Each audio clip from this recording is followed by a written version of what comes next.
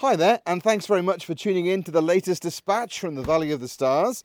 It's been a couple of weeks. It's been a tough couple of weeks, but here's the latest update. It's called Wheel of Fortune, and why you should help us do this thing.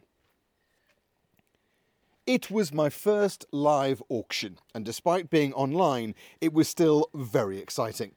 Exciting enough for me to keep on asking Anna if she was sure she didn't want to bid on that too small corner cupboard or a dining room table which she'd already dismissed as being not our style.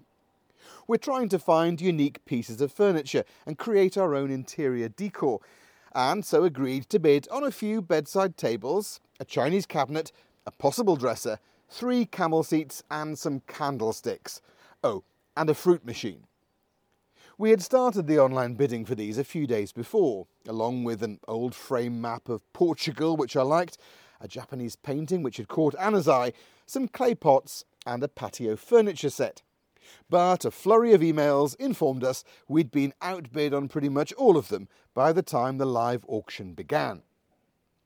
Being an auction house in the Algarve, it's a very long way from us in the Alentejo, and so we opted for the live streaming option from home rather than being in the room.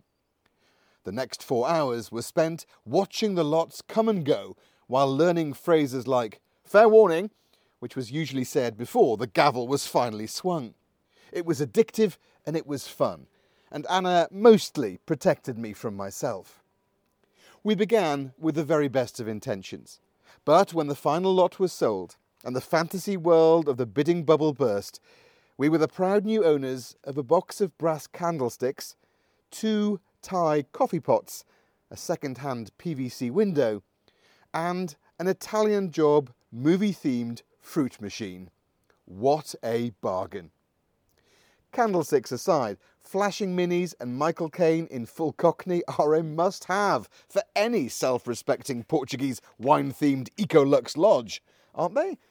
Anna's excitement over the slot machine quickly faded when she realised it wasn't a pinball machine, and then there was the small matter of transporting it from the Algarve. Having checked it was okay to move the thing horizontally, I attached the trailer to Cassie the Hilux, and Simon the dog and I headed to Faro for a little adventure. On arrival, the auctioneer was there. He overruled his colleague and advised we went vertical, with early 2000s electronics and no guarantee it would make it home in good working order.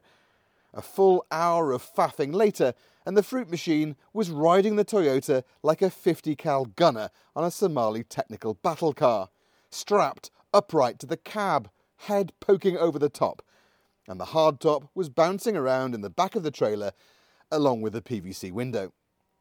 Avoiding motorways and low bridges, Simon and I slowly wound our way back up to the Alentejo, and despite a light shower, we did all make it home in good working order. As soon as Anna and I had managed to extract the thing from the truck and hauled it inside, Michael Caine started shouting about "It's a big job, lads!" and chastising us for doing more than blowing bloody doors off, while lights flashed and Rule Britannia blared out of the back. "Cool blimey, take it from me, lads, it ain't half lad." Thankfully, the sellers were thoughtful enough to include a bag of old £1 coins and 50p pieces, and once again we found ourselves spinning the wheel of fortune. Please indulge me for extending the metaphor, but everything we're doing here for our building project does feel like a bit of a gamble, even though we're still backing ourselves with reasonable odds of success. The to-do list is so long it often paralyses me when I try and work out where to start. I sometimes fall back on digging weeds out of the gravel, or pulling up tall and woody Esteva rockrose plants, a fire risk best dealt with by uprooting when the soil is soaked like it is now, simply to see the progress and feel like I'm doing something. There's obviously a secret to getting everything in line, whether it be cherries or water infrastructure, but just like my new relationship with Michael Caine, it's probably going to be a while before we hit the jackpot. There are just so many tricks to learn, knowing when to go high when the odds say you should go low, and guessing when to hold or what to nudge first. Well, the answer to that is easy. It's the plumber, who still hasn't replaced all the 90-degree bends in the water pipes emerging from the buildings. The great thing about owning the keys to a fruit machine is you can't lose. And that's where the real life parallel ends. We have a lot to lose. We've ploughed all our savings into this crazy off-grid project, and it's reaching a critical stage. And that's why today, in my 125th dispatch from the Valley of the Stars, more than 3 years into this off-grid adventure, I'm asking you to help us to do what we need doing right now, if you can. This blog isn't just personal therapy, it's an amazing support group. It's the source of comforting messages, of advice and assistance. But with just a few months to go before we need to get our place open, now is the time to act. Come and stay, roll up your sleeves and help us get it over the line.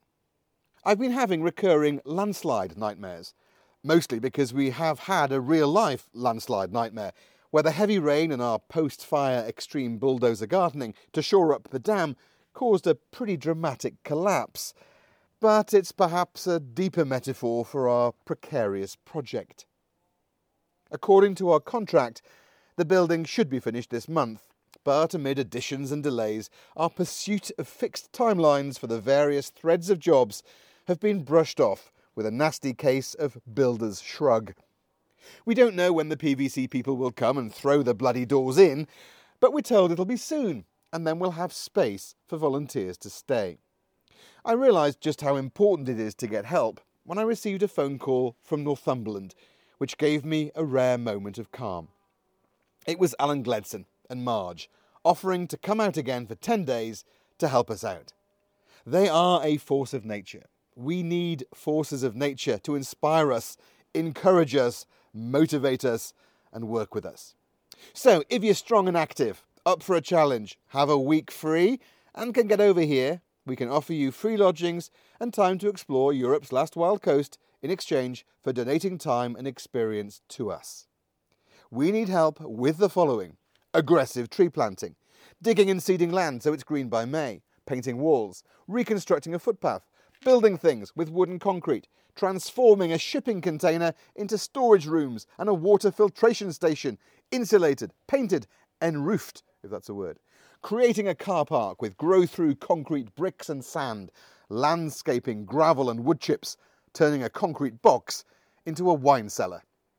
This crazy schedule isn't for everyone, and of course, the alternative to grafting is coming here to relax once we're open and supporting us by staying in our lodge. If you'd like to come and see us, please drop us a line, but also fill out the form which we've got online. We'll get an idea of what you have experience doing and when you might be available. Thank you so much. I am sorry to ask, but it would be really helpful for us right now. And if you come, we will provide also free access to the fruit machine once I've found the volume control.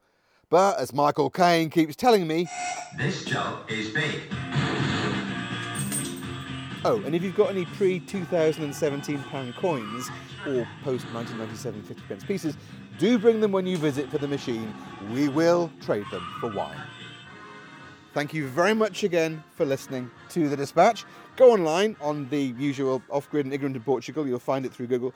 And check out the photos and the form to come and volunteer. And if you can't come, but you know someone who might, please spread the word. Get them to come and help us out, because now is when we really could do with it.